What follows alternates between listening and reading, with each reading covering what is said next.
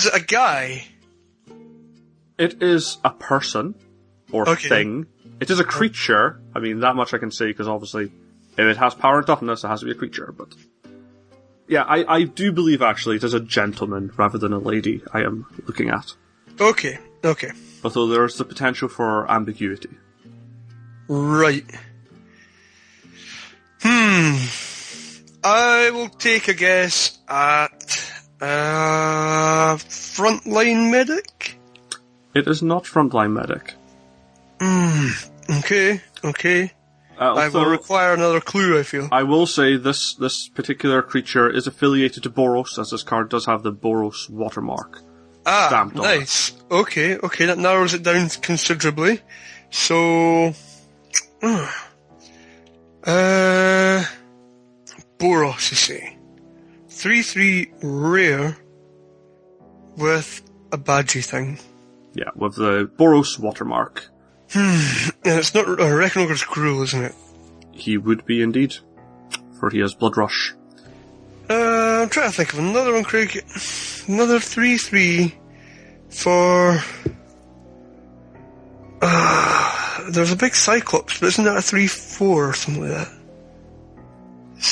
Or is it Cyclops? He's not even rare. I can give you another clue if you're... There's a big stupid angel thing, but that would be a woman, wouldn't it?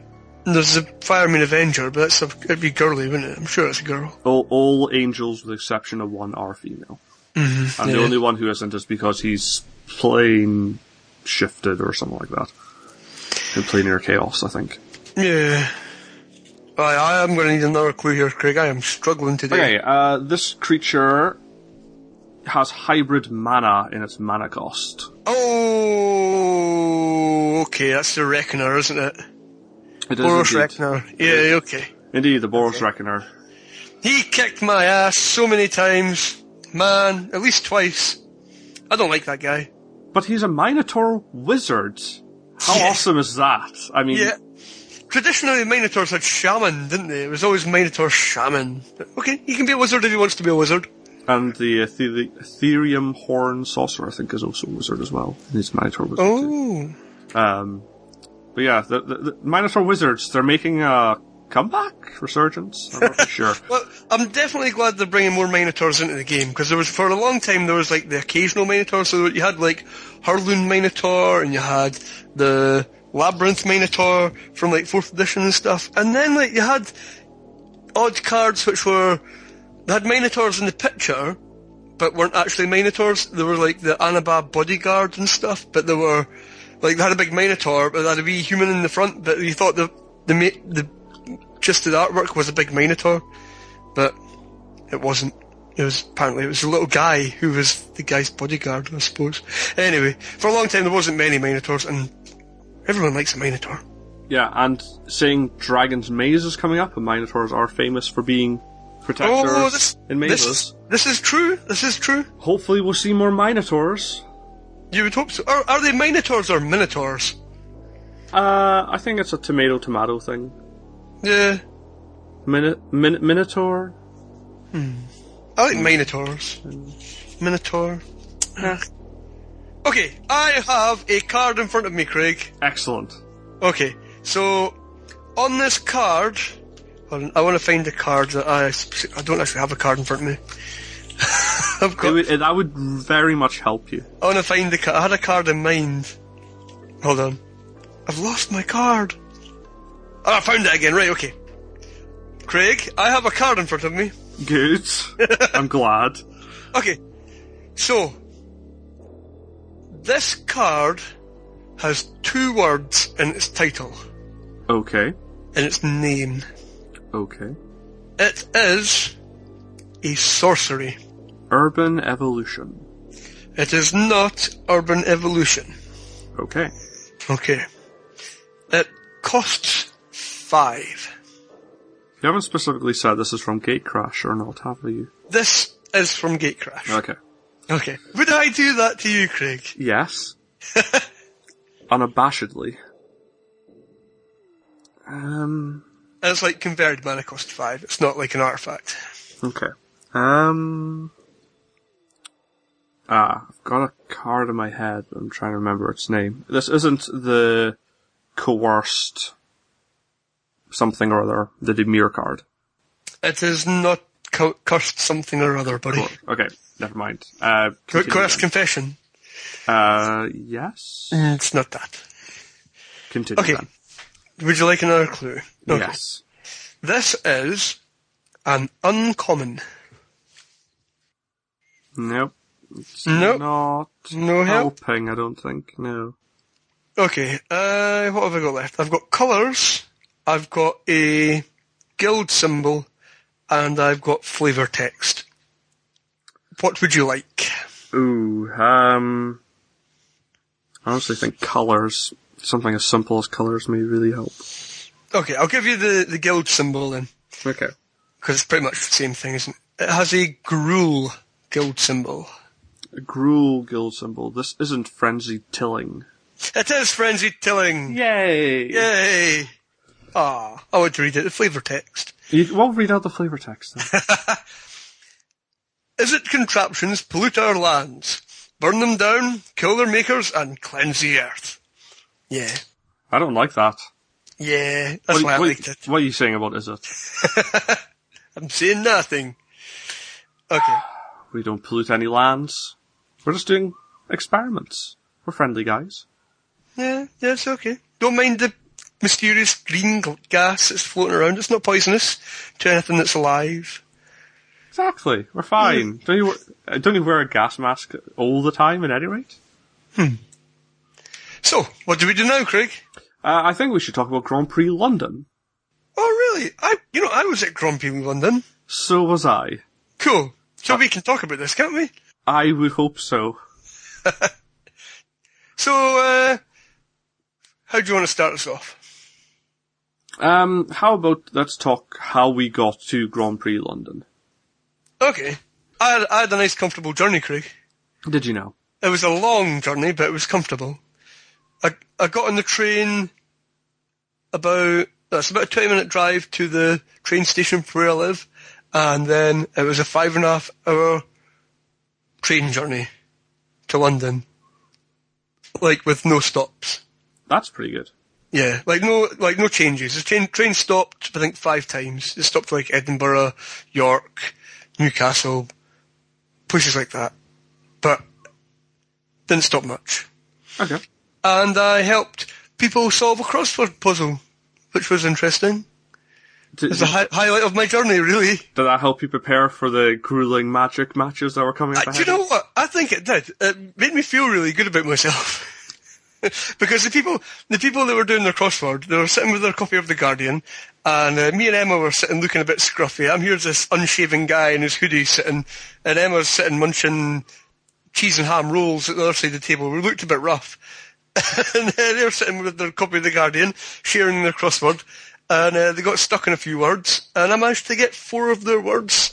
They were like, I was like, oh, perhaps that phrase is shove off that you're looking for, and they were like, oh yeah, thank you very much. But really, I could see they were angry inside that I was solving their puzzle for them, so I stopped for a while, and then they were stuck on another word, and I was like, I think that's snag. And they're like, oh, it is, and they were so happy, but then they were kind of angry. And then I also got textiles, and what was the last one? I can't remember what the last one was now. Vocalist, I got, Craig. And that was the highlight of my train journey down. Excellent. Yeah. Okay. We had hoped to get some games of Magic in across the table, but we hadn't counted on feeling quite so awkward. It should have been like, get out of the way, we're a crossword, we're going to play Magic. But, we decided not to. I read my book. I was reading some Game of Thrones. But, Okay. Yeah, that was my journey down. How was your journey down, Craig? Well, mine was a little bit more arduous. Got home from work early to get packed. Decided to take my time while packing. There's no point rushing, just keeping myself calm. Eventually decided to leave the house at 8 because I was planning to drive down. I left it too late to actually organise any other form of travel. So I forced myself into the only situation I had left, which was driving down. So yeah, left the house at about 8. Had planned to stop somewhere along the way when I got too tired to take a break and then just sort of finish the rest of the journey early on Friday morning. But instead I just actually drove all the way down to London in a 9-hour long trip. Oh God. So, left at 8, eventually got to the hotel, which was very awkwardly positioned. The road to get to it, you had to wind your way through 2 other hotels' car parks to get onto a road which led you to the hotel. I know all about this, but we'll come to this later, Craig. Yeah, so anyways, it took me 25 minutes to do the last, half a mile because it was confusing trying to find out where the heck the road to the hotel was. But anyway, got into the hotel at 5 and, went up to the, person at the desk and went, look, I've booked for the next 3 days, but I'm here early, so I need, a room for the night. And she was just like, it's fine, we'll just, like, to give you early booking and just give you the room now. It's like, thank you so much, I am so tired. I've been driving from 9 hours or so the way from Edinburgh, help me. So she was very nice, and I was very tired. But I did it all in one trip. I mean, I obviously stopped for breathers along the way, but I drove all the way to London. Yay, well done, buddy. Thank you very much. Is that your longest unbroken driving journey? Yes, it is. I think the longest I've ever driven is probably 6 hours, which is going up to John O'Groats from where we are. Which is a completely different style of driving. That's a lot of country roads and winding stuff, where instead of just 3-4 lane motorway all the way down, pretty much. But yeah, I mean, when we got in, we got in at probably about 4:30, 5 o'clock at night, something like that, and we got the tube into the hotel, and then we basically just had to dump our stuff, get a shower, and we're heading back out again because we went and watched We Will Rock You, you know, the show. I do. Queen singing show thing. It was really good. But, yeah, that's what we did with our night. Because we'd had such a relaxing journey on the way down. We had time taking the show in fact, that was the Thursday we went down. Yeah. Well, it was a Thursday I went down. It's just it was a Friday I arrived, so. Yeah. Well, So that's what we did. Yeah, because we kind of decided, because, like, I knew that the GP would be a pretty tough event to actually compete in. You know, there's a lot of people, and with it being sealed, there's a lot of variance in what could happen. And there's going to be like 8 happy people at the end of the day, or well, maybe 64 happy people at the end of the day, and the rest of that 2,000 are going to be going home a bit disappointed. And I was kind of preparing myself for that by saying, well, we'll go down a bit early and we'll leave a bit late and we'll do touristy things in London, so the weekend's not entirely about the GP. You know what I mean? So it was kind of a sort of emotional cushion preparing for the worst. Yeah. And that's what we did. We did a bit of touristy stuff, so it was cool. Okay, so Friday rolled around, or in my case, after a couple hours sleep, I woke up again, and the venue was open a day early.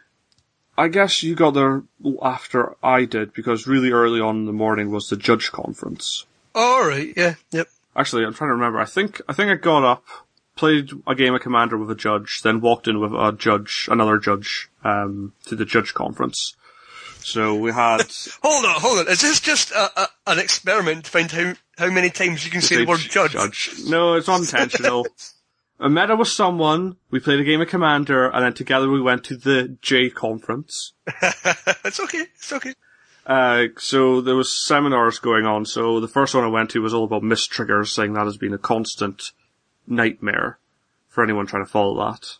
Yeah, I don't think it's not something you need to worry about a Friday Night Magic or regular REL, but no, it is. I mean, there was some controversy, wasn't there? Yeah, at one stage when they had just changed a couple of the documents, somebody got disqualified for telling the truth at one event. That was because of an odd segue between mistriggers and a change in the IPG. And anyways, yes, mistriggers is now looks to be at its best form, and is a bit more straightforward than it was before. Yeah. Right. I mean, it's not, like you say, it's not the sort of thing that comes up at a Friday Night Magic very often. At Friday Night Magic, mistriggers don't actually work anything like that. Mistriggers are simply, your opponent says, yes, it happens, or no, it doesn't happen now. Yeah. That is the rules for mistriggers as far as Friday Night Magic goes. So don't worry about it, all the rest, unless you're going to something like a PTQ or a GP or something like that. Yeah. Yeah. So where were we? We were Friday, were we? Yes, judge conference. Or at least I was in the judge conference. Yeah, I was toes up in bed, I think. Oh no, I'll tell you what I was doing. I was wondering about London, taking in the sights. That's nice for some. Yep, Nice. That's what we were doing. We were doing a bit of sightseeing, taking some photos. So what time did you actually get to the venue on the Friday? About 1:45, something like that, or 1:45. When did registration open? Registration opened at 2, although the doors opened at 12. Yeah, because we got there at 1:45. There was no queue for registration at this point because registration hadn't opened. There was about 10 people standing at the desk to register for things, just for side events or whatever they were doing at the time. And me and Emma, my partner Emma, for those who don't know, came with me to London as well. And we were looking at this and saying, well, we've got quarter of an hour before registration opens. Do you want to get something to eat? Yeah, we'll get something to eat. So we went to a pub outside. We got ripped off. Paid a fortune for some food and some beer. And we came back in a bit disgruntled that we was paying so much for food, but that's London for you. It was like, not going to go into that. But anyway, Okay. got back and we found the queue to registration had obviously opened, and the queue was now doubled up along the full length of the hall, back down the length of the hall, or the width of the hall, and out the door. And I was like, we should have stayed, shouldn't we? So then it meant we had to queue for about at least an hour and a half, maybe more, to get registered. Yeah, anyone coming to a GP, do try to get yourself registered on Friday, and do expect a horrendously long queue. Now, fortunately, I was kicking about at the time when the queue started forming, and I was able to get into it where it was only half an hour long. Yeah. But I was one of the lucky ones. Yeah. I mean, it was going really slow to start with. I don't know if they managed to streamline the procedure a bit as the queue got down, because they started passing out you get a disclaimer sheet type thing to say that wizards can use your photograph and things if you happen to win anything. And it was basically a terms and conditions sheet. And they got these distributed down the queue eventually, and that kind of sped the process up a bit. But yeah. Oh, one of the other things which, I don't know, it kind of surprised me, they only took cash payments. They had no facility for taking card payments. Oh, really? I didn't even notice that. Yeah, this happened because I think there was maybe 20 people in the line in front of us when, I sort of noticed that they didn't have any card machine. I told him and he was like, right, I'll be right back quickly. And then about 5 minutes later, the guy in front of me went, can you hold my place in the line? Like, there's only about 5 people in front of us at the stage. I'm like, yeah, sure, I can hold your place in the line, but I'm going to be at the front of the line in like a couple of minutes, so you're going to be half a quick, mate. Got up to the desk and I deliberately took my time, and then when I saw the guy who was in front of us come back, I sort of waved him over as if he was part of the party, but that would have been bad for him. He would have had to go all the way back to the beginning. So as a warning, if you're going to a GP, make sure you got cash. Yeah. Because you do not want to get in front of that queue and they're going, we only take cash, and you've only got card, and you may have to re-queue. One thing, and I won't name names here, but one thing some people we know did was look for their friends in the queue and go and speak to them. And if you happen to get to the front of the queue faster doing that way, well, it was better for you. Because it was like, yeah, that's a bit sneaky. One chap came and spoke to us, and we just assumed he'd already registered. And he's speaking away, being quite polite, speaking away, talking, reminiscing. And then, that's handy, I'm at the front of the queue. It's like, you cheeky person. Yeah. It's like, yeah. So that's a piece of advice, because nobody's going to start a fight about it.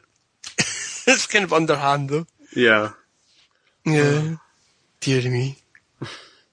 What happened after that, Craig? Well, there are public events going on all the time during Friday. So if you want to get yourself into a Grand Prix trial, so if you win that, you get 3 buys at the Grand Prix. So those were firing all the time. They were sealed for those. There were standard constructed. There was also other events going on, so there were booster drafts going on, two-headed giant booster drafts, sealed events, and something called chaos drafting. Do you know what chaos drafting is? I do, but I imagine there will be people out there who don't. Yes, so chaos drafting is just like a normal draft. You get 8 people, each of them get 3 boosters, but all 24 boosters are different. So you're not drafting with 24 Gatecrash boosters, you're drafting with a Gatecrash booster, an Innistrad booster, and a Dark Century booster, and a Mirrodin booster, and you keep going and naming as many types of boosters you want. It can be anywhere from Magic's history. So that's what we did, chaos drafting, which is challenging. And a bit slow to draft, because you open the booster and go, I've never seen Prophecy before, let's read what all these cards do. So that was an interesting experience. I didn't draft particularly well.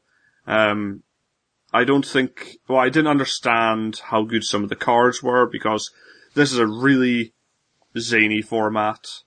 Like, I started opening Mirrodin, and I was being past Champions Kamigawa, then I'm being past Nemesis. I didn't do particularly well. I think I went 1 and 2, but it was interesting, to say the least, and you get the weirdest card interactions. It's like Commander, sort of. Yeah, I imagine it'd be like drafting somebody's cube that you've never seen before. It is a bit like that. Yeah. Although the big draw of the Chaos Draft, at least here, was that there was the prizes. We also got booster prizes, which again were more random boosters. But whoever won got a revised booster. Oh. So there's always the potential for a Jewel Land to be in there, but that was one of the draws. There was also unhinged and unglued boosters kicking about. Oh, God. Rod of spanking anybody. Exactly. So you had these unglued cards or unhinged cards with black bordered magic cards, and you just had to play with them as if everything was perfectly normal. So with your rocket powered turbo slug. Yeah. Yeah, that would be cool. So that was interesting. I won't say I personally had terribly much fun, because I didn't draft a particularly good deck. I drafted basically blue, white, you can't do anything, but I don't do anything either sort of deck. Yeah. It was a control deck which didn't have any way to win. It was just that, no, you can't do that, you can't do that, you can't do that. Okay, fine, I've run with counter spells now. Yeah. So. I mean, on the Friday, we didn't do, we queued up, got our play match, and registered.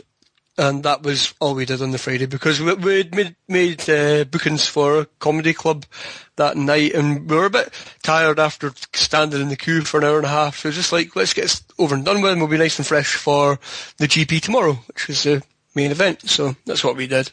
Yeah. I regret not doing the Rich Hagen magic show. Oh yeah, I never even saw this. So, in one corner of the room, Rich Hagen was, in front of a whole bunch of teams. It was a pub quiz. I hope that's a universal concept. Yeah.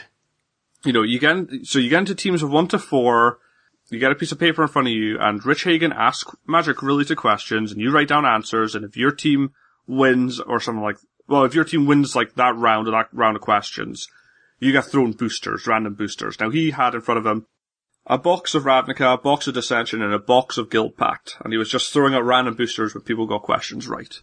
Ah, cool. Which was pretty cool, but unfortunately I missed when it started, and I didn't have, like, a team. Like, I know you could have just been, like, a one-man team, but it's like, not a bummer.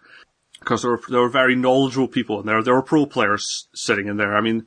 Yeah, but, that doesn't necessarily mean... They are knowledgeable. I mean... Yeah, they are. Yes, but I missed that, so instead I did sealed practice back in the hotel. Now, this is one thing I didn't realise which would happen, maybe due to my ignorance, but in the foyer/restaurant of our hotel, it was, for all 3 days, just mobbed with Magic players, drafting, playing sealed.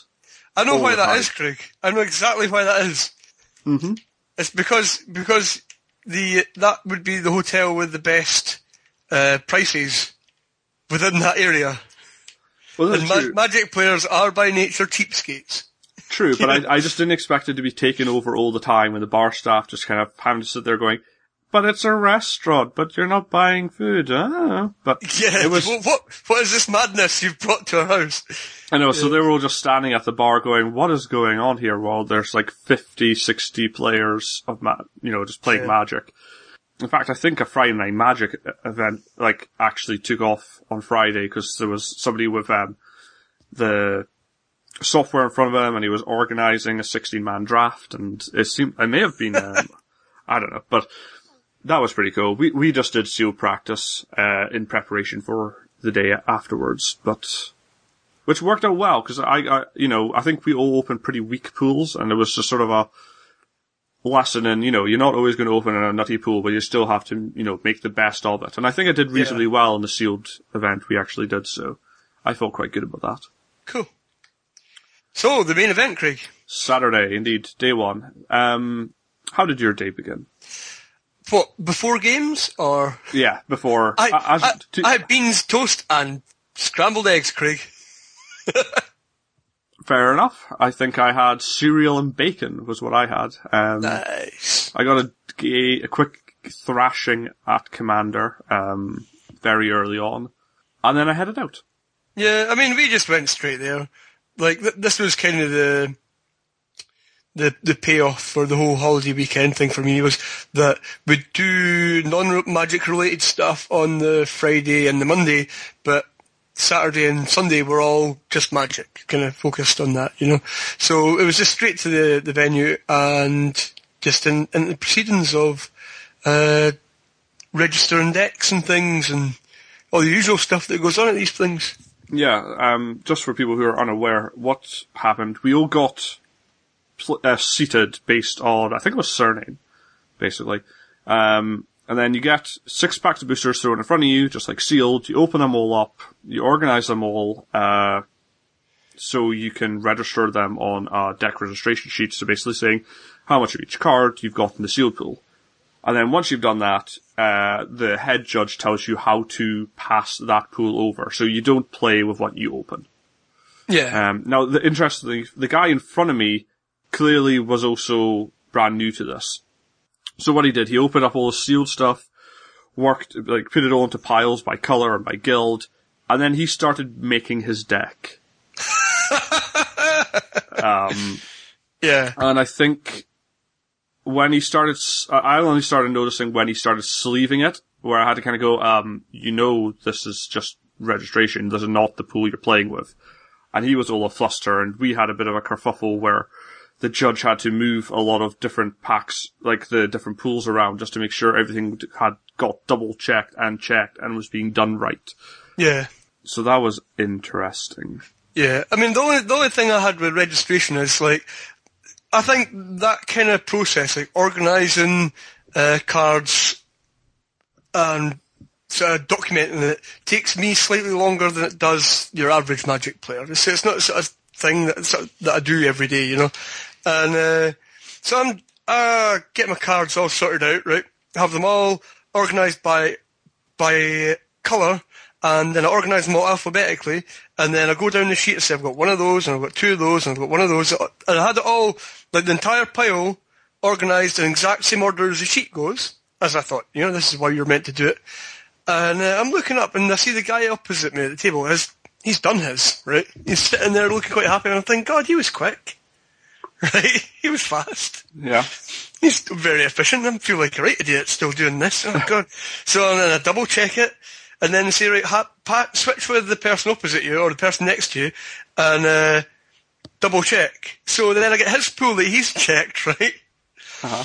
And all he's done, he sorted them into colour, fair enough, and then he's just tallied them, like, you know what I mean, like tallies instead of numbers. Right. Right, so it looks like he's got 1 and 11. And I'm like, what's going on here? and I'm looking at the pool of cards, and obviously they're not in any particular order. So I'm trying to double check his pile of cards, and it's again taking ages because none of these are in order. And it's like, why would you do this? And then, so I tried to get them in a semblance of order, and then they all got passed around again. I was like, well, I'm glad I'm not working with that pool. And there was a guy at the table, a couple of places round, and he seemed really quite switched on, and he was telling everybody, this is what you do, and this is what you do. It seemed like he really had his stuff together. And I ended up getting his pool of cards for my deck, so I was actually quite confident that he had checked it quite well, and it was all in order, and it just got a passing glance when I actually came to make my deck to see if it was correct. I just thought to myself, yep, I trust that guy. That's fine. You know, whereas if I'd got the other guy's pool that was opposite me, I don't think I'd have trusted him. You know? Yeah. Yeah.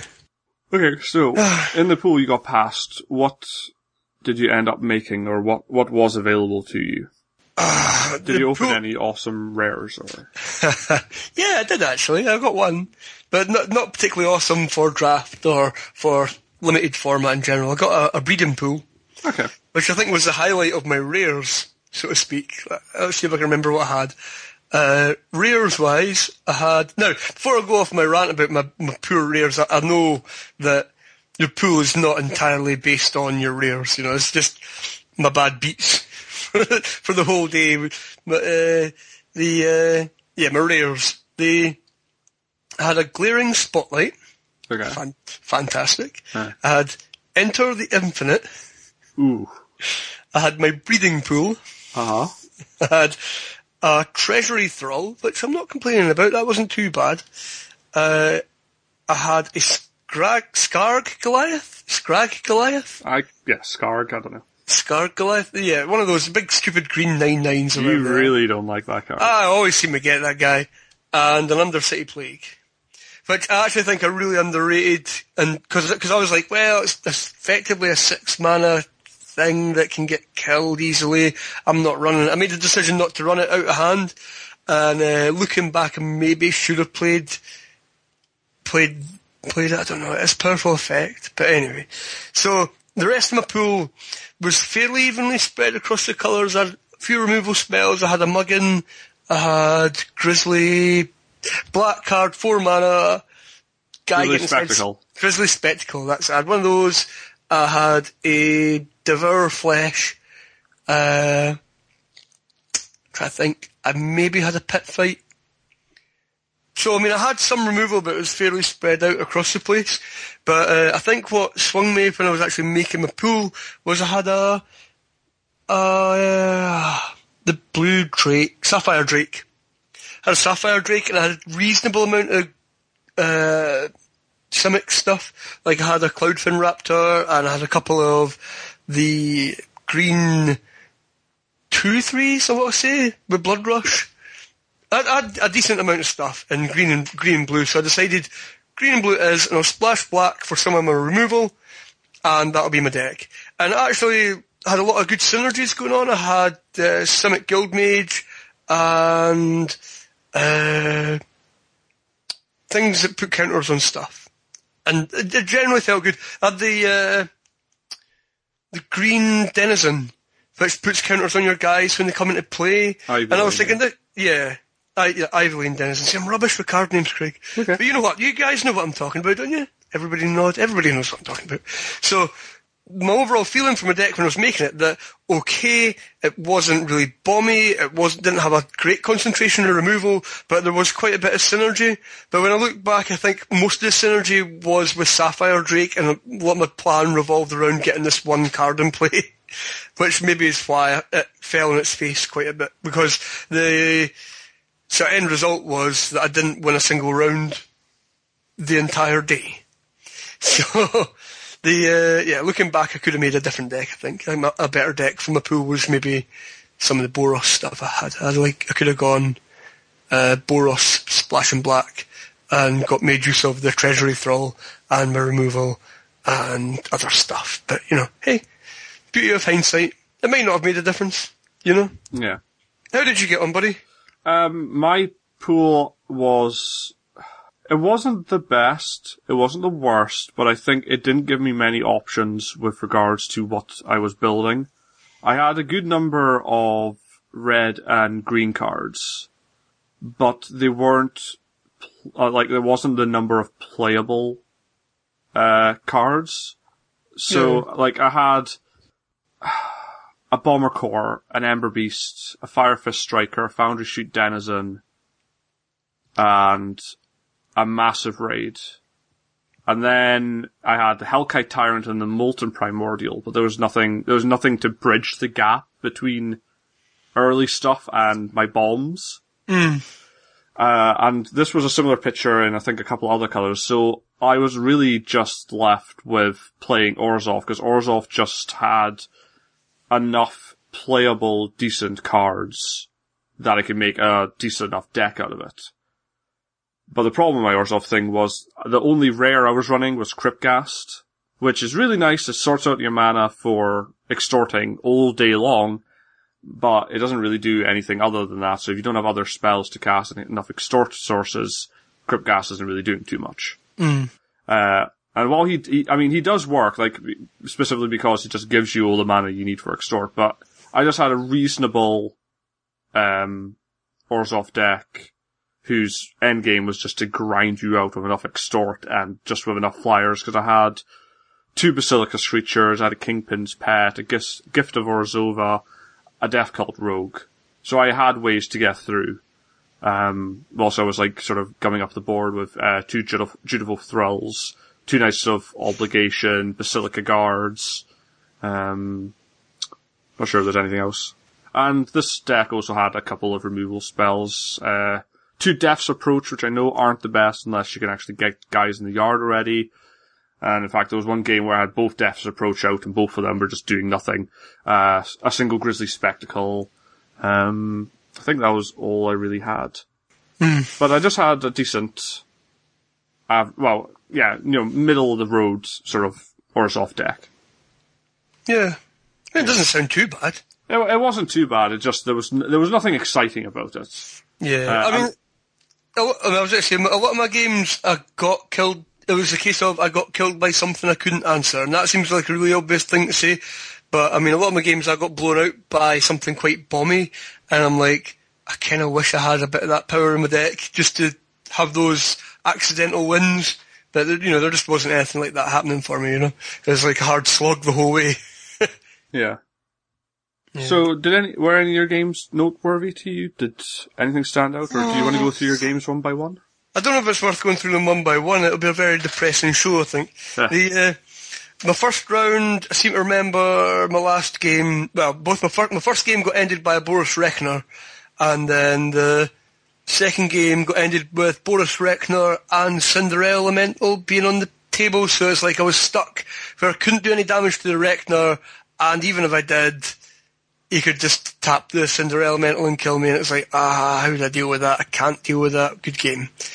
The next round, I got killed by a Wrecking Ogre, played from the hand, in one of the games anyway, where I was sitting on 14 lives, and he attacked with I think it might have been it's a 4/4, can't remember the name of the card, red card. Quick check. The Thundering, what's his name? The big guy, the big Boros guy who can get Vigilance. Possibly. Anyway, it's a big stupid 4/4, and he attacked me with it. I'm sitting on 14 lives, and I'm thinking, well, I could trade with or I could just trump block it, I suppose, and stop the damage. But what the hell, I can take 4 damage. Oh, Towering Thunderfist. Yeah, Towering Thunderfist. Yeah, that's what it's called, yeah. I could just take the damage. It's only 4. I was looking at a pretty good position for attacking back. And, I should have thought about it. But he was playing mostly Boros, but he managed to play out the Wrecking Ogre onto Towering Thunderfist, giving him +3/+3 and double strike, which works out as 14 damage, funnily enough. Yeah. And that was the end of that game, and I was like, oh well, let's play again, and we played again, and I got beat again. I was like, oh dear. So I was starting to feel the depression kicking in at this point. It'd been a long couple of days just getting there, and then, I think you could tell my mood had dropped by the second round, and I was down in the dumps. Yeah, we were grouping up as a group at the end of each round, and you were getting steadily more. Yeah, it was just because everybody else was doing really well. And I was like, why is everybody else doing so well? And I started willing everybody else to do worse. I was like, hope they all get beat. Nah, it'll be okay. Don't get beat, but hope they all get beat.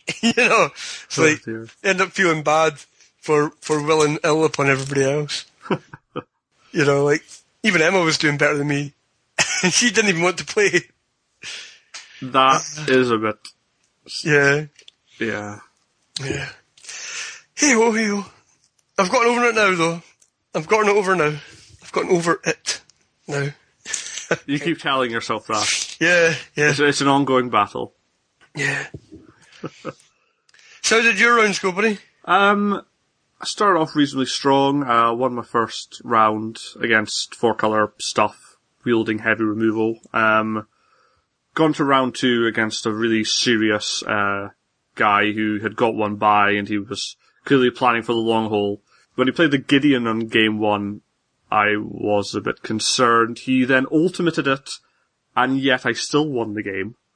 I just bashed him down into really low hit points when he ultimated, and I just had the. That's a bit funny, Craig. I seem to remember you being on the other side of that situation in the past. Yes, I have been. I was at the pre-release where I needed the ultimate to win, and then he killed my Gideon before I could ultimate, and that's how he won. Whereas I had the choice. Like I had a couple of creatures which could hit. I had my flyers, and I decided I could either hit Gideon or I could hit him and then pray that after the Gideon wipe that I can just bash in with the final few damage. And that ended up working for me. That was game one, but in the other two, I just, think he got screwed in the third game, which is how I sort of easily won that one. Unfortunate as it was.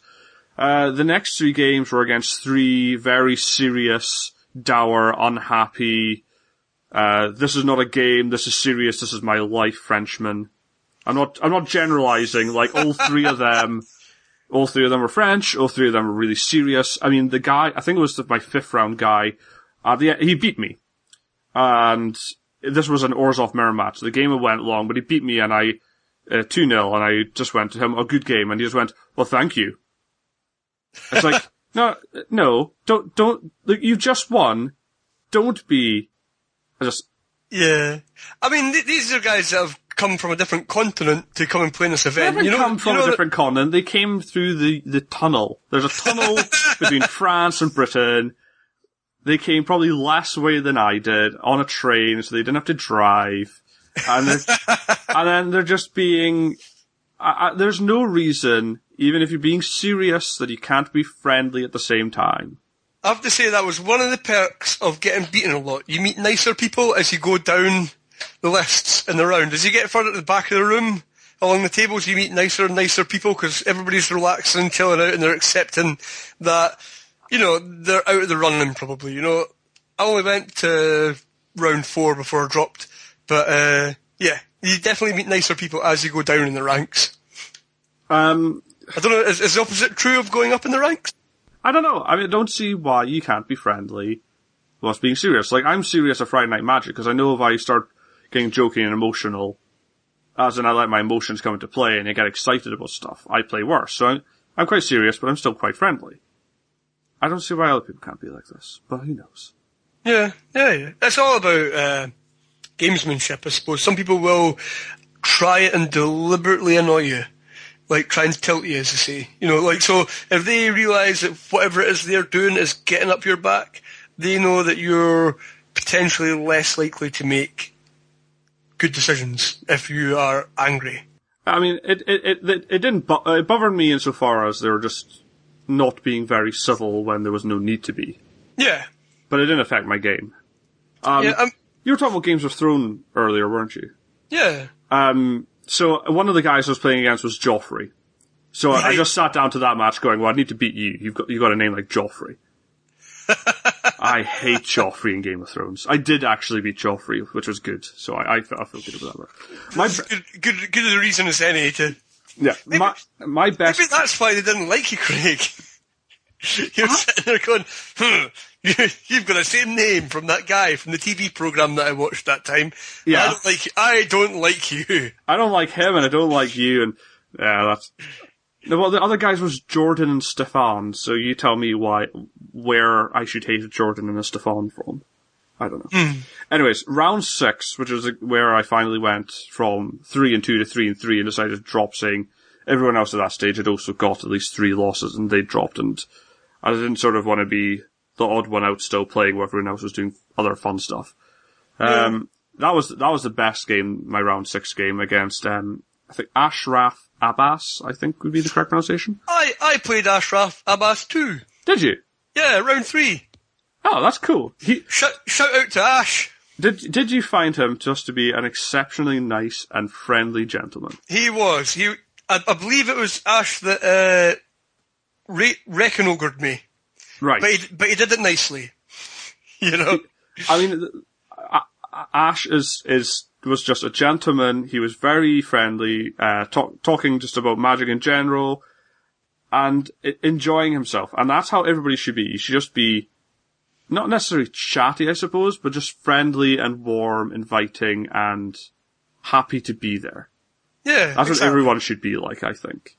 Yeah, yep. But then, one thing I did notice, walking around day 2 anyway, when you're looking at the people who are playing day 2, and you look at the people who are, because there were some names there were people like, I mean, I'm not that great at recognising Magic celebrities, you're better than me, Craig, and you're pointing them out, but Yeah. I was just wondering about, after dropping and wandering about on the Sunday, I was sort of having a casual glance at these people, because they stand out a bit, and I was like, watch how they play. And even when they weren't in the running, there just was absolute focus. Do you know what I mean? Just sitting calm, watching the game unfold, maybe a bit of banter between them and the opponent, but not a lot, really, to be fair. Just focus and concentration. That's the one thing I think I've taken away from the GP, is that is that's the zone you have to be in. Just, you're watching the game and nothing else is happening except the game. And if that comes across to people as being cold or as being rude, then I'm sorry, but if that's what it takes to win, and you want to win, then maybe that's okay. Yeah, possibly. Yeah. Anyways, wrapping up, sorry. We've just done day 1. Yeah. Can I say one more thing about what I did in day 1 after I dropped, Craig? Sure. Yeah. Well, I dropped round 4 because I'd lost every round at this point. I was in a bit of a depression, and I was determined just to go and buy some cards to cheer myself up. And there was various card stalls there. There was the sort of main UK traders. So, well, there was Magic Madhouse was there, a big card stall and a lot of selection of foils and other random stuff. And there was a European card stall which was selling all the same stuff, but it was all in European languages. I'm not that much of an expert, but I think it was mostly German. I could be wrong. So it was all foreign cards they had, or it seemed to be. And then there was another UK store. I can't remember who you are. I'm sorry. But beside them, there was 2 tables set up, and there were artists doing card signings and speaking to people and generally having a bit of a chit-chat. And the 2 guys that were there were what was his name? Svetlin Velinov, and I think it was Richard Wright. Yeah. Yeah. And so when the 5th round started, I was like, well, everybody's sitting down, and because before there was big queues at these people's tables, the queues disappeared when the round started, obviously. So I'm walking about by myself, because everybody else was still playing, because obviously I'm rubbish at Magic, and I thought I'm going to cheer myself up. Instead of buying cards, I was going to buy a play set of breeding pools. So I'm going to go and see what I can do with these guys. So I bought a blank playmat, because you can buy just a blank playmat. It's pure white.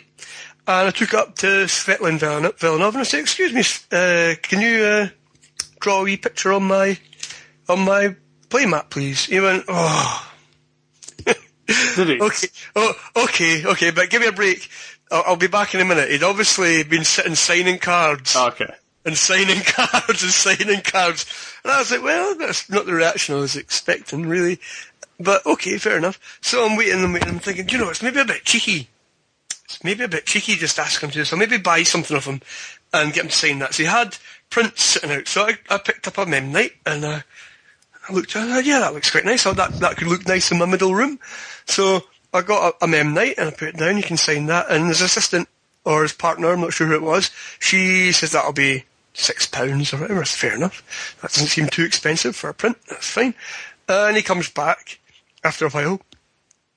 And I says it, and he signs the print, which was really nice of him. And I says, okay, so just picture on are we just a wee sketch on my playmat? He goes, yeah, fine. And then he sort of points at this, we noticed I hadn't noticed before, right? And he says, it's £25. And I was like, actually, do you know what? I'm okay with that. That seems like a reasonable price to pay for your time. As an artist, he's got to make a living, he's got to put money in his pocket. That's fine, I'm happy with that. Here you go, here's my playmat. draw away, mate. And he says, what would you like me to draw? I says, anything you like. So he started doodling away and he was looking a bit tired. But as he was drawing, you could see he was getting into it and enjoying himself more, and he was putting the wee dots on and finished up. And he did a version of Abrupt Decay in the corner of my playmat.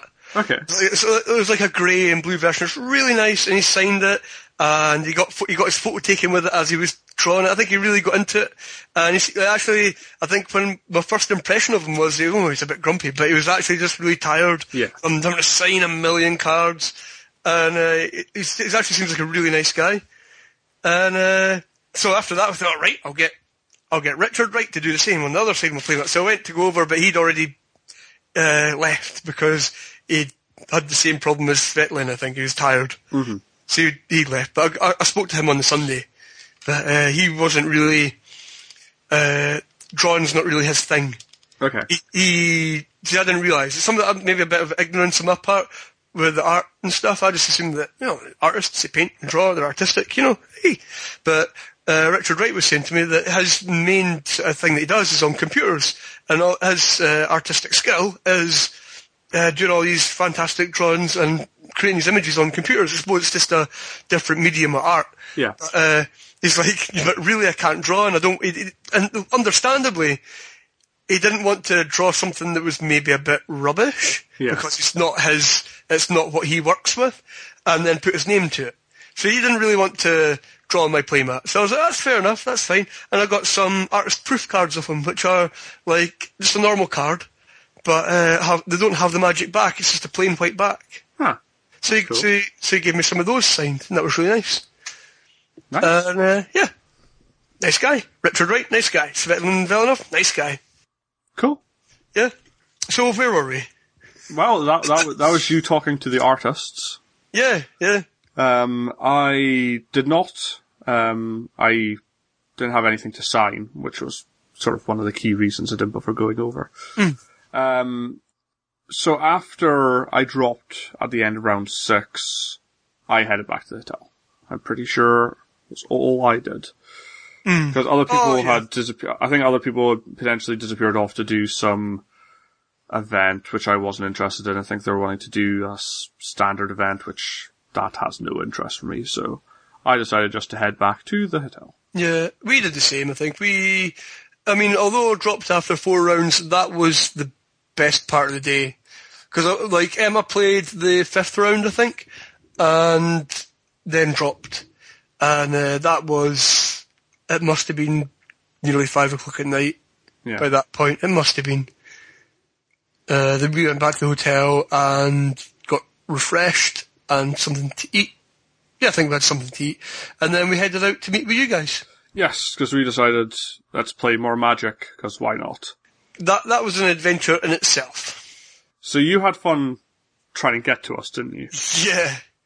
We knew that you were close to the Excel Centre where the event was, so we just took our same mode of transport back to the Excel Centre to get a bus because the tube was down. For some reason, we were working on the line, so we had to get the bus to the Excel Centre. And then we knew that your hotel was just a short walk from the Excel Centre, and we'd got directions from one of our group, one of our Friday Night Magic players, and he had told us reliably that we just head to the Premier Inn, and we go round the Premier Inn, and we'll see your hotel.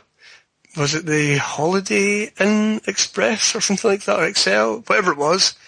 We'll see it right behind it. And, fair enough. So we did this. We got as far as the Premier Inn.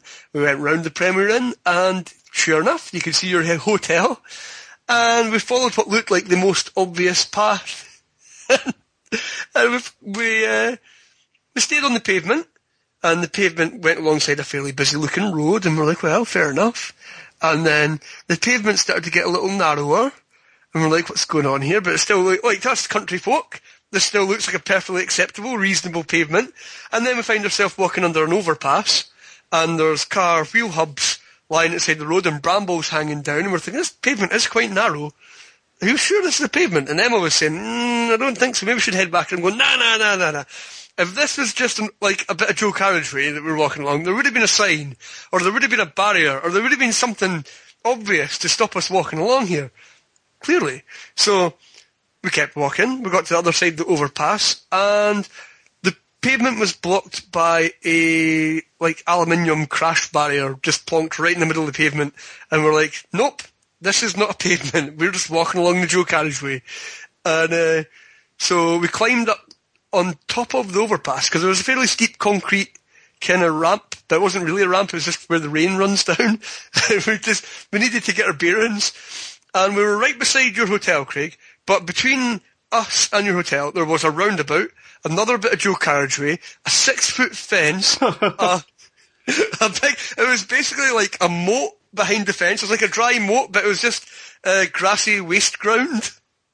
And it's like, I probably could have done it.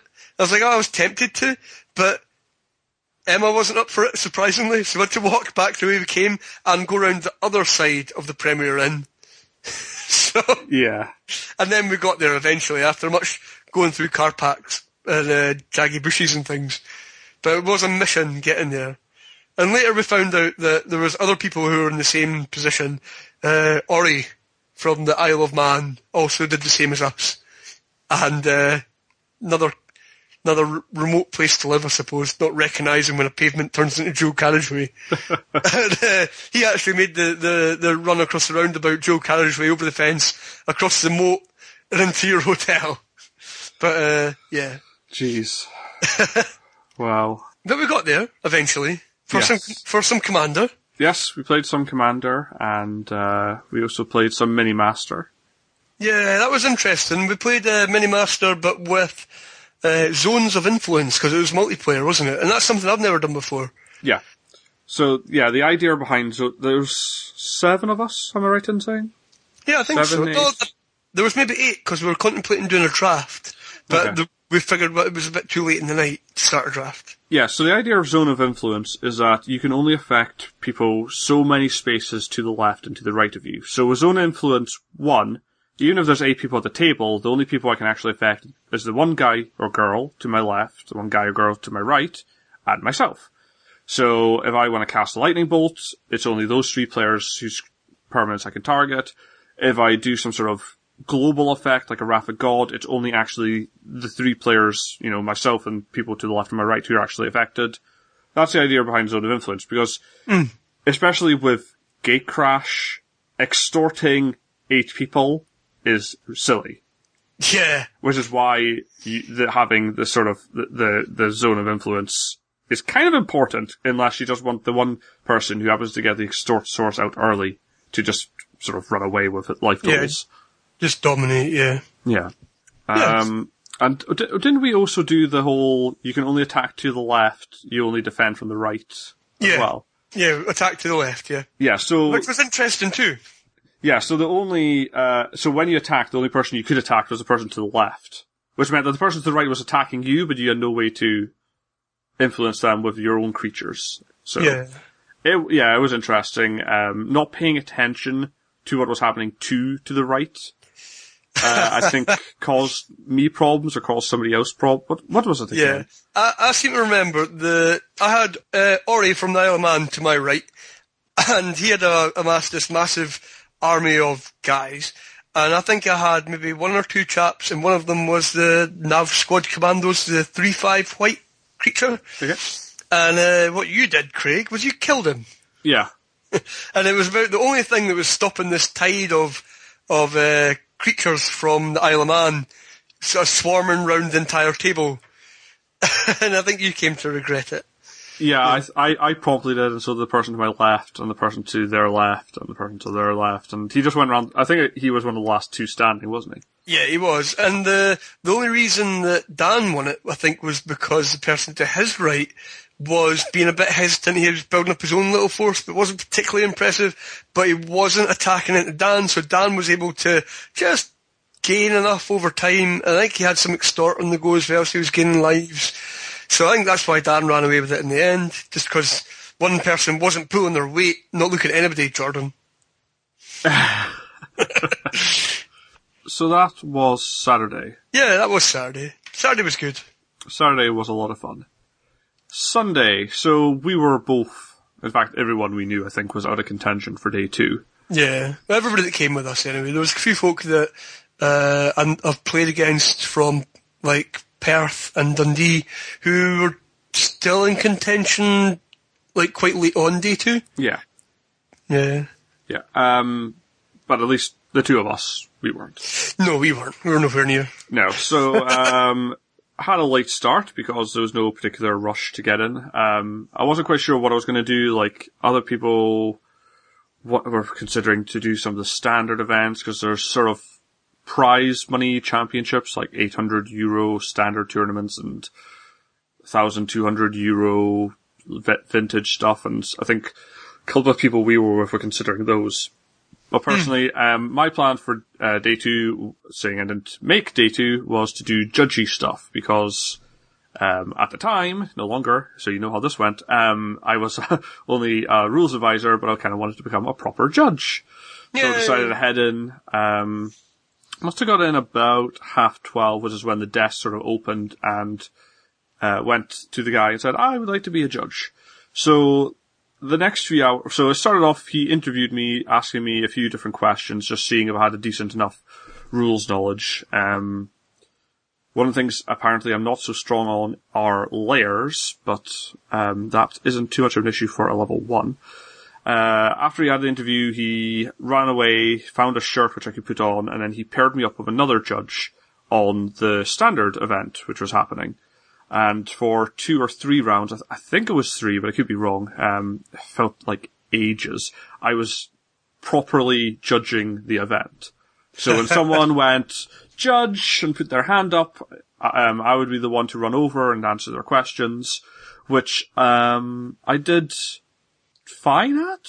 I'm trying to think now. I don't think I made any mistakes, with the exception of one event where this player calls me over and he's got Aurelia on the board. She's equipped with, it's one of these equipment from the Innistrad block, which is, it gets plus X plus 0, where X is the number of sorcery in instance. Is that Rune Chanter's Pike, I'm thinking? Yeah, that sounds right, yeah. Yeah, so he's wanting to cast Boros Charm onto Aurelia, give her double strike, and then, because at that stage Boros Charm will be in the graveyard, Aurelia's going to do, I can't remember, I think it was like 12 or 14 damage, and thus he was going to do lethal, because this was in declare, blockers already been declared. However, It turned out that this wasn't, like, whilst that was the question, his opponent had a different issue, that apparently earlier in the turn, his opponent had played Detention Sphere, naming Spirit Token. But the Spirit tokens were being hex-proofed by the Drog Skull captains. Right. And thus the only target was either Aurelia or his Snapcaster Mage. And this made a difference in combat. Anyways, after trying to work out what's happening for about 4 minutes, the judge who I'm shadowing eventually steps in. Now he's trying to understand what's going on, because the player who cast the Detention Sphere took back the spell instead of naming one of his own guys, which he had to do. Yeah. But his opponent wasn't able to properly communicate his dissatisfaction with this because he was Spanish and he didn't have, like, a very good command of English. Yeah, understandable. So anyway, the judge is trying to work out what's happening. He's trying to get the Spaniard to explain what's going on, but the judge is Belgian. He's talking to a guy who's Spanish. They're both not the judge has got good English, but the player doesn't. And then he tries to find a Spanish judge and can't find one. All the while, the other player is very evasive about what's not happened. Anyway, this ends up being a 10-minute long judge call, which ends up being resolved with a thing. I don't even know actually what happened. I was removed from this thing because it was just an absolute. Yeah. I don't even know how to express it without swearing, but it was just a mess. The first part would be cluster. Yeah, the first part would be cluster. So this was a mess, and there was a long 10-minute, 15-minute discussion between that judge and some other judges about what possibly should have actually happened. Like, the guy possibly should have been disqualified because he may have been cheating. Like, he knew when he played Detention Sphere he couldn't take it back or stuff like this. But anyways. Yeah. With the exception of that one incident, I judged everything fine. Everything I got called on was fine. One of the interesting things I did note, and maybe this was because it did have a much more international audience than Friday Night Magic, which I'm pretty sure are all just filled with Brits, a lot of just, this guy's played Dungeon Geists. It's in Korean. Can you give me the oracle text? There's quite a few places where it's just like, this is Liliana, de la Vale in German, but I'm Italian. Can you give me the English oracle text? It's like, yes, I can. Yeah. So there's quite a few calls where simply, I don't know what this card does because it's not in my language. Yeah, I just want to be sure exactly what it does, yeah. Yeah. So there's quite a few of those calls. But, yeah. Anyways, that all went fine. I got a break. They told me to come back in half an hour, and then I sat down and did my test. Really positive judge feedback. Apparently, I think I ended up following 2 or 3 different judges over the event, plus the guy I had initially spoke to, and all of them were just like, why is this guy not a judge yet? That was apparently the feedback all of them went. Which made me feel good going into the test. Yeah. Anyways, what were you doing during all this time? Because that was me from 12:30 to 5 or something like that. Yeah, well, I only really did one event on the Sunday. Me and Emma went and did a 2-headed giant draft. So, basically what you do is it's like a normal draft. You have 8 players, but you're working in teams of 2, obviously because it's 2-headed giant. And when you pass your packs round, your team gets 2 cards. And, you don't have to make your 2 separate piles, just make one big pile of cards, and then you decide what your 2 decks are at the end. And, it went quite well. I mean, Emma's a pretty solid Magic player, I think. She just doesn't play that often. She's not that keen, as I am. She plays mostly because I play. It's not, you know what I mean? Yeah, I understand. Yeah. So, we were just going into this for a bit of fun, and obviously there were people in our draft pool taking it a bit more seriously, and I don't know. Our match-up to start with was against 2 Swedish guys, and I could tell that they were being a bit kind of, I don't know if it's rude, but they definitely thought less of us because we were obviously partners. Does that make sense? Yeah. And I really wanted to beat them because of this. I was like, you cheeky, And so I played a pretty solid Demir deck, and Emma had some pretty good Simic stuff. And basically the plan was to just be generally aggressive, and as a backup plan try and mill one of them out, because we both had elements of our decks which could mill. So we would target one guy with all our mill cards, and hopefully mill them out with, double power on, double the amount of mill effect. Yeah. But it didn't quite work out. The way we nearly won was with the Undercity Plague. Yeah. We nearly won with that on a guy, but we actually lost due to a misplay on my part because I misread a card. And it was one of these, part of the mill strategy was with the Cypher card, which forces everyone to discard the cards from their hand and draw more cards. Now, the way I read this card, because I only read it at a glance, and I just thought, that's what this does. I read it as, discard your hand and draw that many cards. Effectively, each player discards their cards and draws that many cards. Fair enough. But how it actually reads is, each player discards their cards and then draws cards equal to the greatest number of cards discarded this way. Yeah, Whispering Madness. Yeah, so I discard 2 cards and draw 2 cards. Emma goes, what does that do? And I tell her exactly what I think it does. She has no hand at the time, so she doesn't get to draw any cards. And our 2 opponents discard their hands and each draw 7 cards. And it was only the next turn I thought, wait, how have they got so many cards? And I looked back and I thought, what an idiot. You should have called a judge at that stage. Yeah, but like I say, we weren't taking it that seriously. I just had a bit of a laugh at myself, and that was game pretty much a turn or 2 after that, So, entirely my own fault, whether it's because of forgetting to draw the number of cards or not calling a judge, but it was still good fun, because we played our next round anyway, because in that format you don't play best out of 3, you just play one match, and whoever wins, because otherwise you'd be there all day. Okay. Because you've got 30 lives, and there's a lot going on. So then we played our the other runners-up, and we got beat by them too.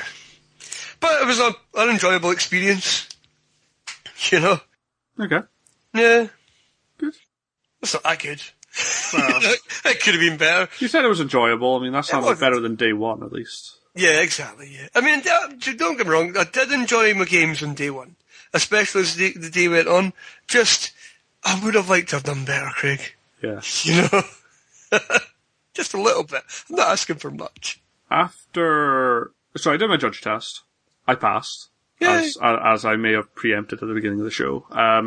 So I got congratulated, met the region coordinator for the UK, Ireland and South Africa, because those are three very closely linked geographical locations. Of course. Former colonies and all that. Yeah. Yeah. South Africa is a bit of an odd one. But anyways, met, the region coordinator, got a judge foil, which I was happy for. Yay. And, then that was sort of it. I was just sort of like, congratulations, you're level 1. Now, you're done. Woohoo! And I sort of hung around for a bit, kind of going, is that it?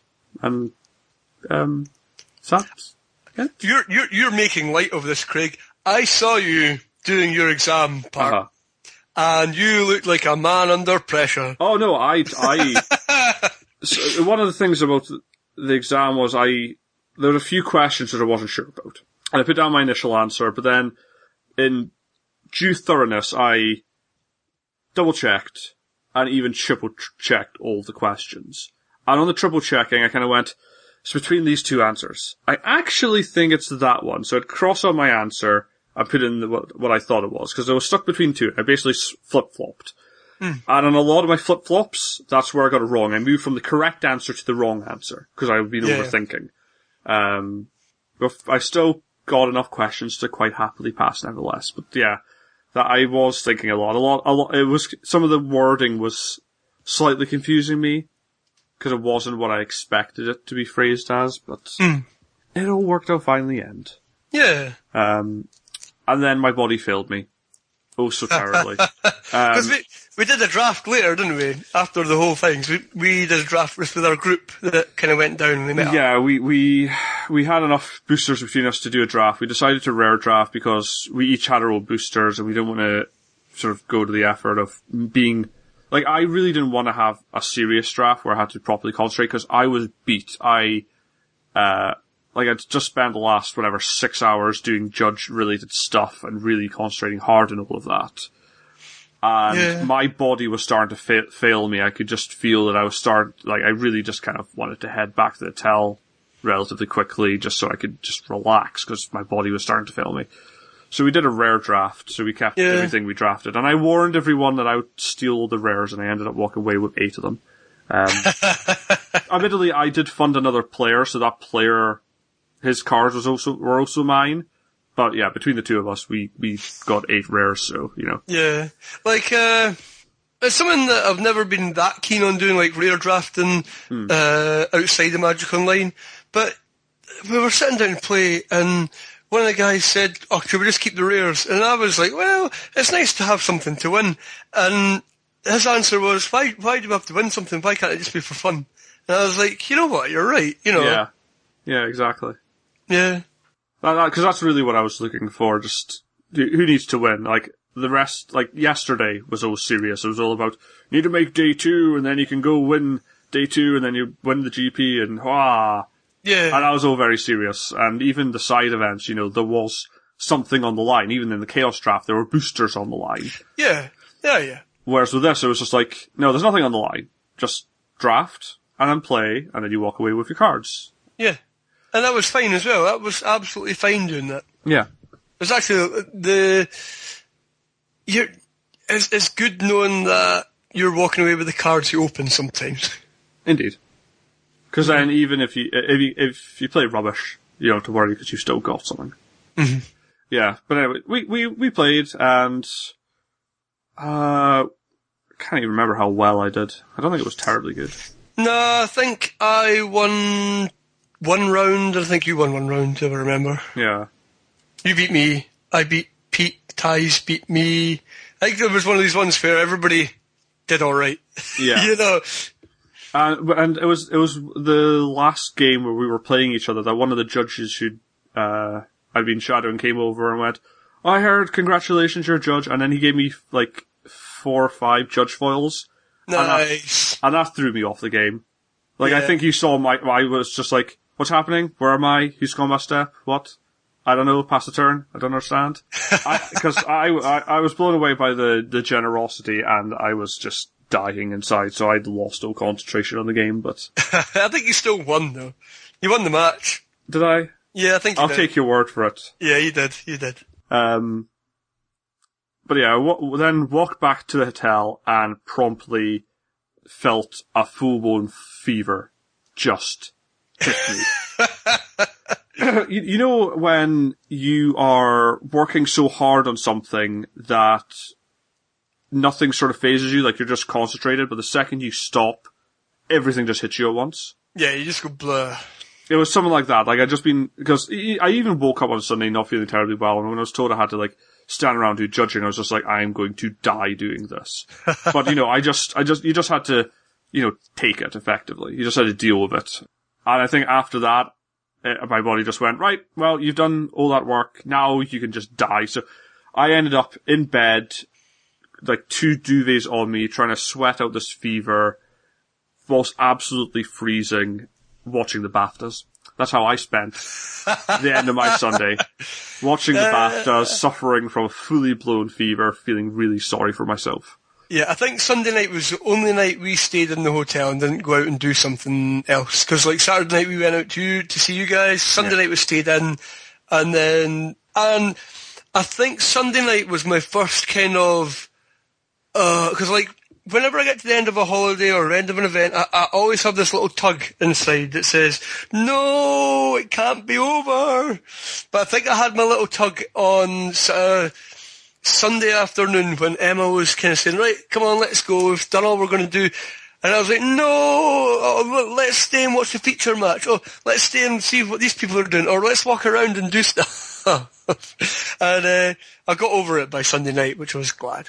Because otherwise I can be a right misery on a journey back if I feel like I've not done enough. Like on Sunday I really felt like I hadn't really used the GP and all this magic stuff that was going on. I hadn't really done enough, but I think, in retrospect, I think I did just the right amount, Yeah.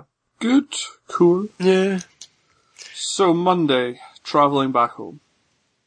Ah, yeah, how was that for you? Feeling rough? Yeah, so when I got to I drove down by myself. And the plan was to drive back up by myself, because everybody else had all their arrangements. But 3 of our friends decided that instead of having to rush early on the Monday morning across to wherever their bus was, they would just hop in the car with me and help pay for the petrol. Which sounded like a really good idea on Friday. Yes. Monday morning, after a night of completely feverish dreams, where I don't know. I don't even know what I was trying to do. Fever dreams are fun in retrospect. Yeah, see, I had weird dreams on the Sunday as well because everything had been so magic orientated. Right, do you want to hear the 2 different dreams that were had? Because Emma was with me, and Emma had feverish dreams too. Okay. Right, and me and Emma had completely different experiences on the GP because Emma had gone without even really wanting to play. She'd been dragged along, and she was going to go along and take in the tourist attractions and things, and then maybe offer me some moral support.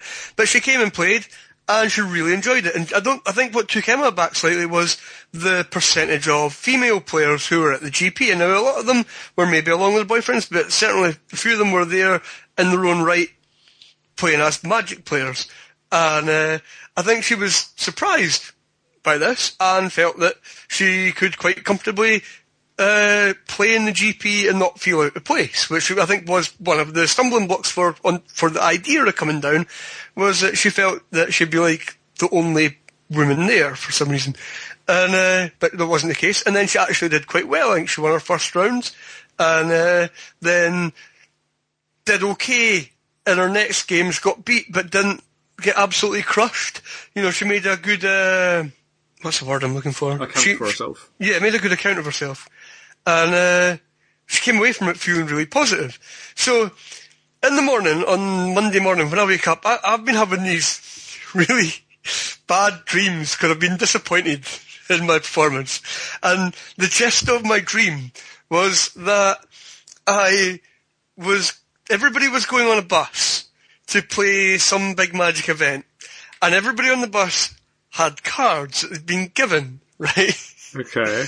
And I wasn't allowed on the bus because there was a certain card which I didn't have for some reason. I was running about looking for this card like somebody had lost their homework or forgotten something. And this was my dream. I couldn't get on the magic bus. And they were going to leave me behind. I was like really traumatized. And Emma had some weird dream that she was going on the Pro Tour. And she was playing in the Pro Tour. Because she'd had a really positive experience over the weekend. So that was the two different dreams. Your two made more sense than mine. Mine was I had a cube, okay? In my mind there was this cube which could be divided into littler cubes.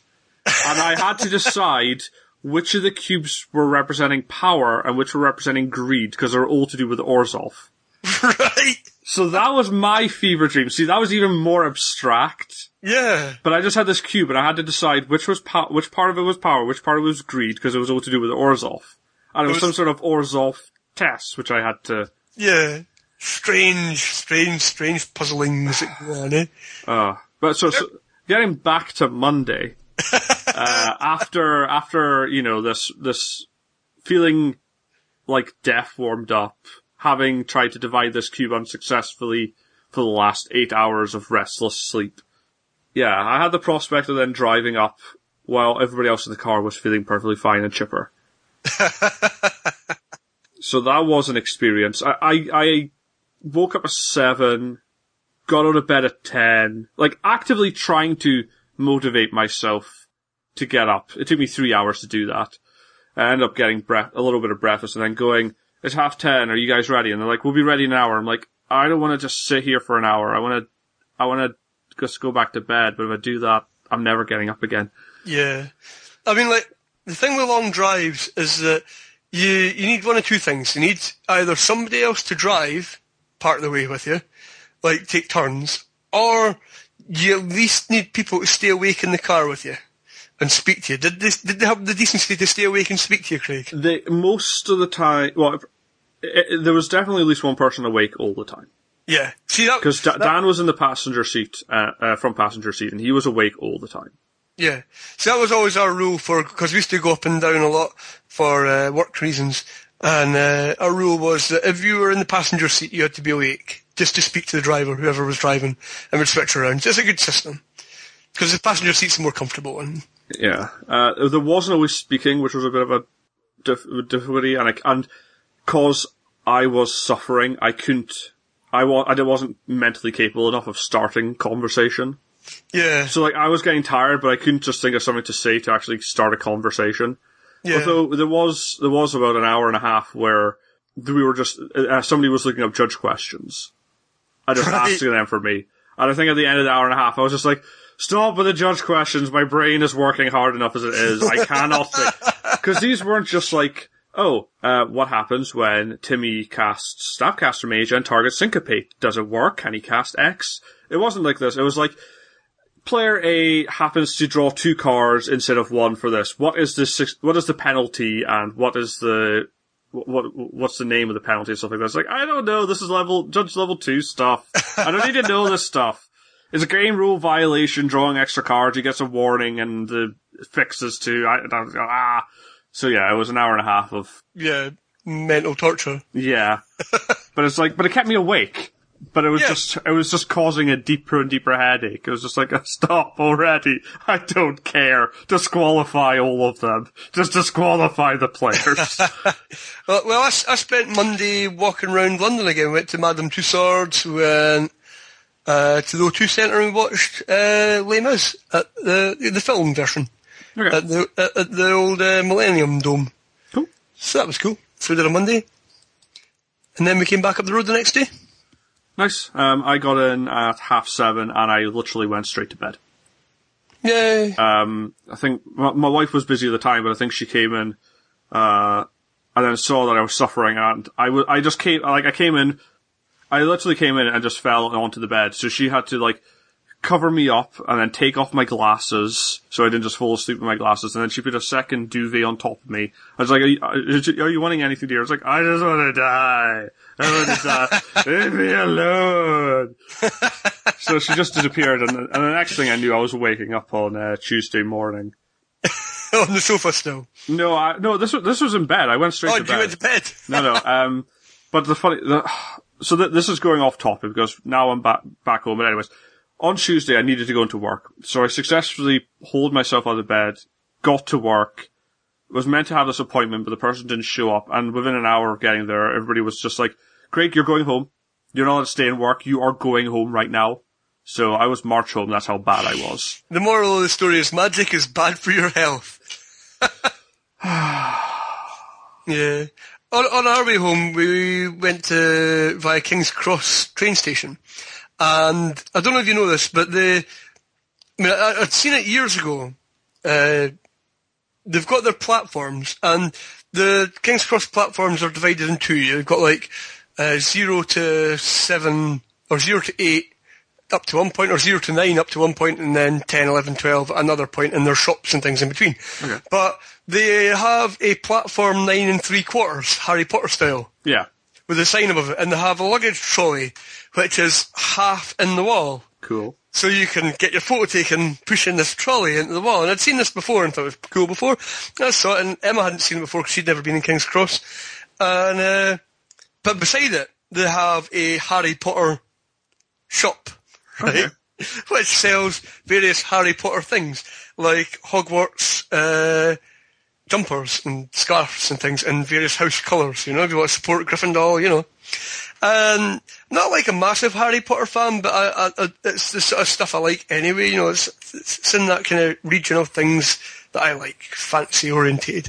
And, they had, a cabinet full of wands, replica wands from the films. Okay. And they were all individual and really beautiful. And, I think they're cast in resin or something, but they look the part. And they come in a beautiful box, they're a proper kind of wand case. And I was like, you know what? One of these would be really good for my mum's birthday, right? She would really appreciate one of these because she likes her Harry Potter books, right? Right. So I'm looking, and obviously the Harry Potter ones are sold out. So I'm looking at the shelves, and they've got them all in their boxes, and then I see this one wand, and now the boxes they're in a sleeve, so this has nothing to do with magic at all, Harry Potter magic. Okay, but this is small aside.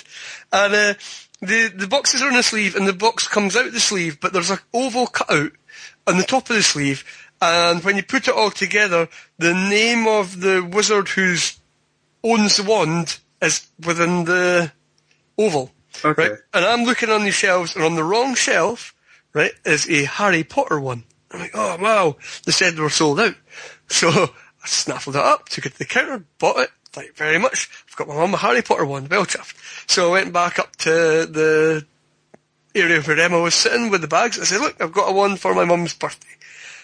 And I opened it up, to show it what it looked like.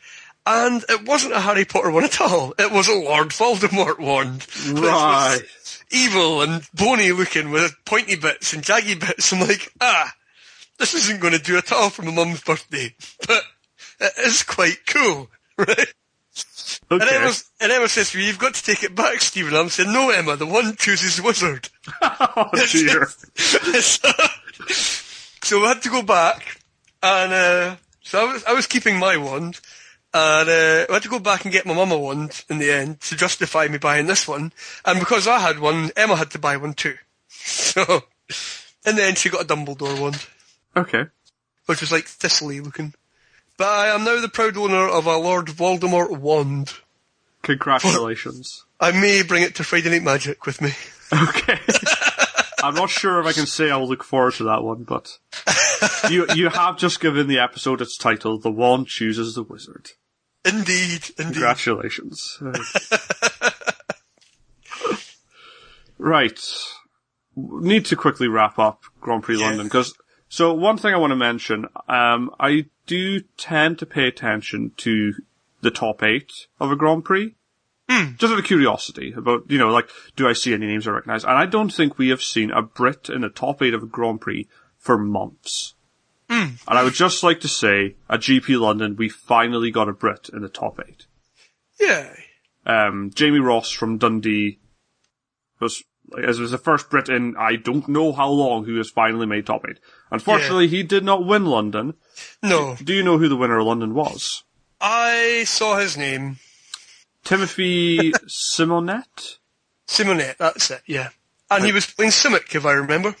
He was indeed, yes. Yeah. I mean, there was quite a few Scottish players were pretty close. Like, I know Gary Campbell from Highlander was one round away. Like, when I spoke to him, he was in the last round of day 2, and he needed to win it to make the top 8, and he just fell short. And I think the same is true of Stephen Murray from Perth. I think he was actually in a lot of the feature matches, he was in a few feature matches. Stephen Murray came 21st. He has previously represented Scotland as part of the World Match Cup team, yeah. Yeah, I mean, Gary Campbell's been on numerous Pro Tours, like his old warhorse of Scottish magic, Cool. Just wanted to mention that, saying I deliberately did not mention who won earlier, so I thought I should go back and do that now. Yay! But I think we're done with this topic. I think we've thrashed it to death over the last hour and a half. Yeah, not to mention the build-up it got over the show is building up to this point.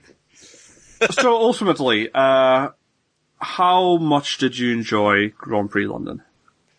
I really enjoyed the experience. I really enjoyed getting together with so many Magic players. Was it 1,997 or something? Was it something like that? So it was 1,970. That made it the 4th biggest Grand Prix of all time. The biggest, let me try that again. The biggest British Grand Prix ever as well. In fact, if you took the last 2 British Grand Prix, which I believe were Cardiff and Manchester, and added the players together, you wouldn't have met London. Yeah. London was still bigger than the last previous 2 Grand Prix.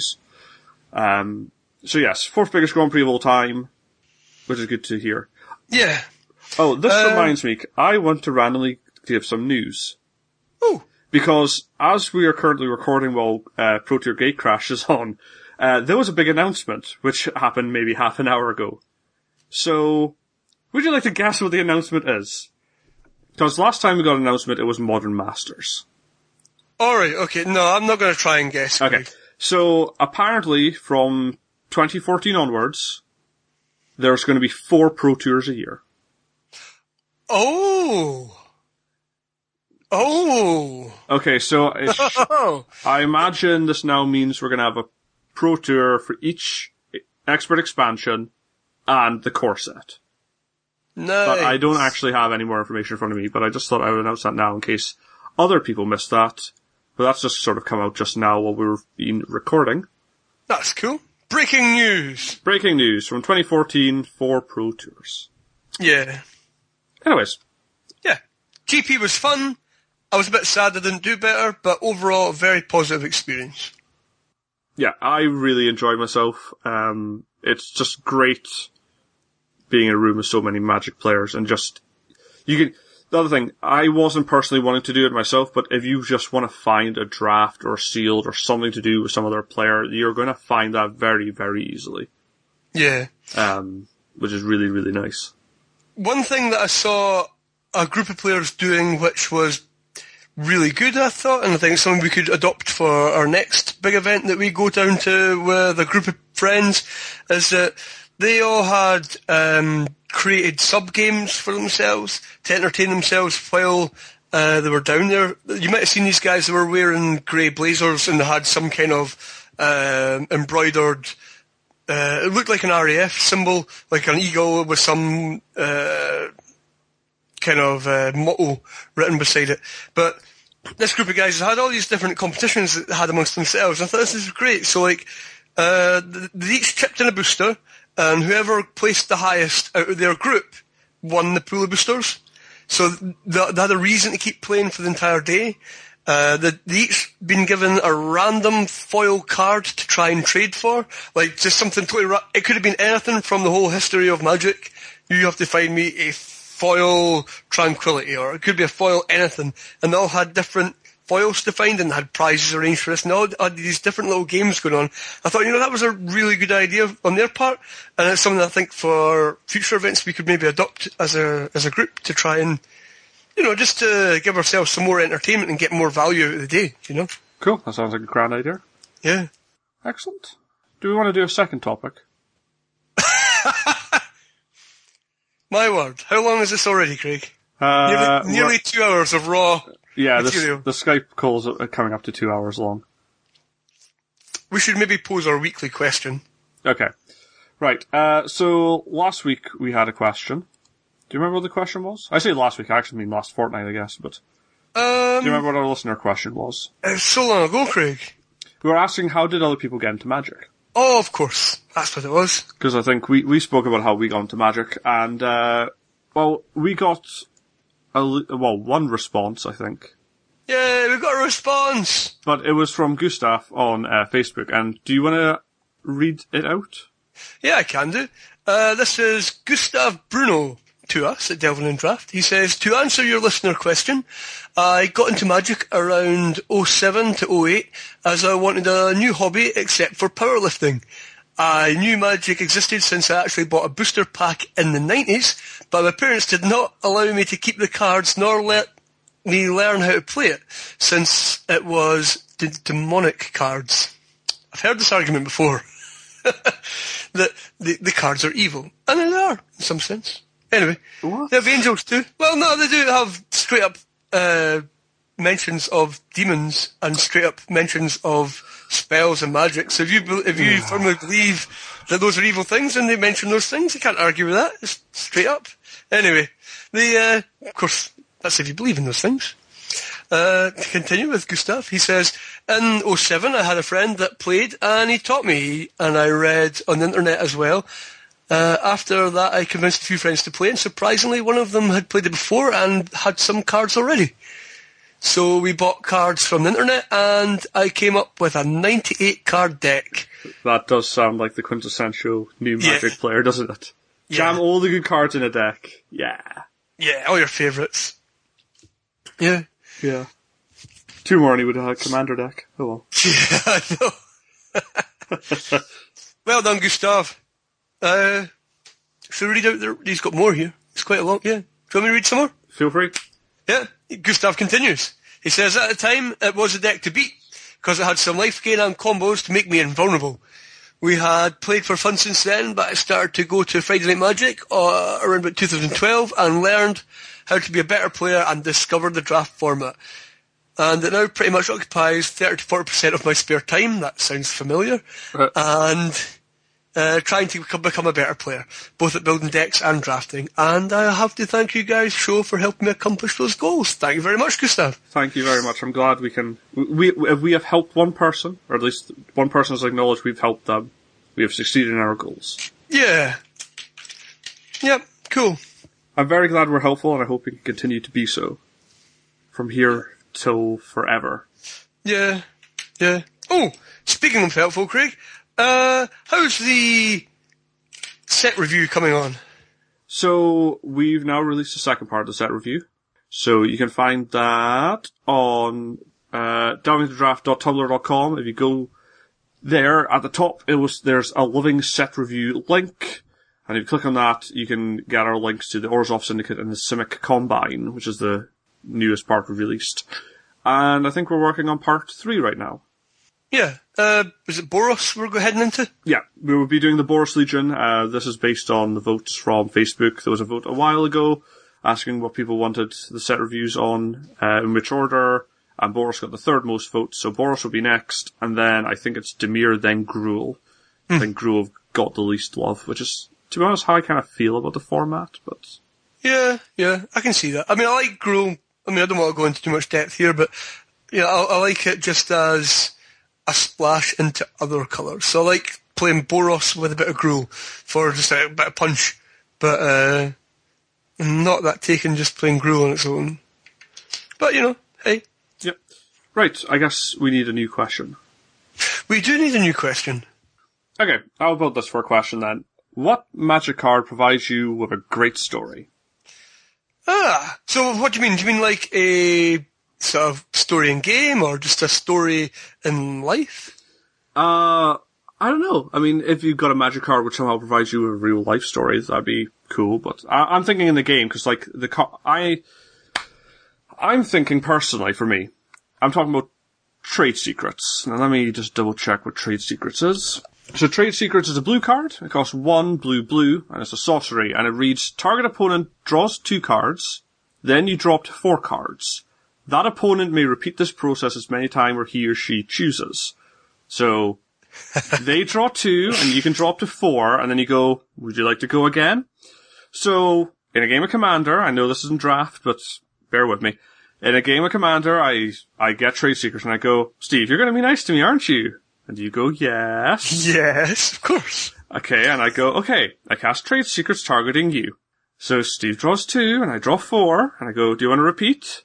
Yes. Okay. Steve draws 2, and I draw 4. Do you want to repeat? Yes.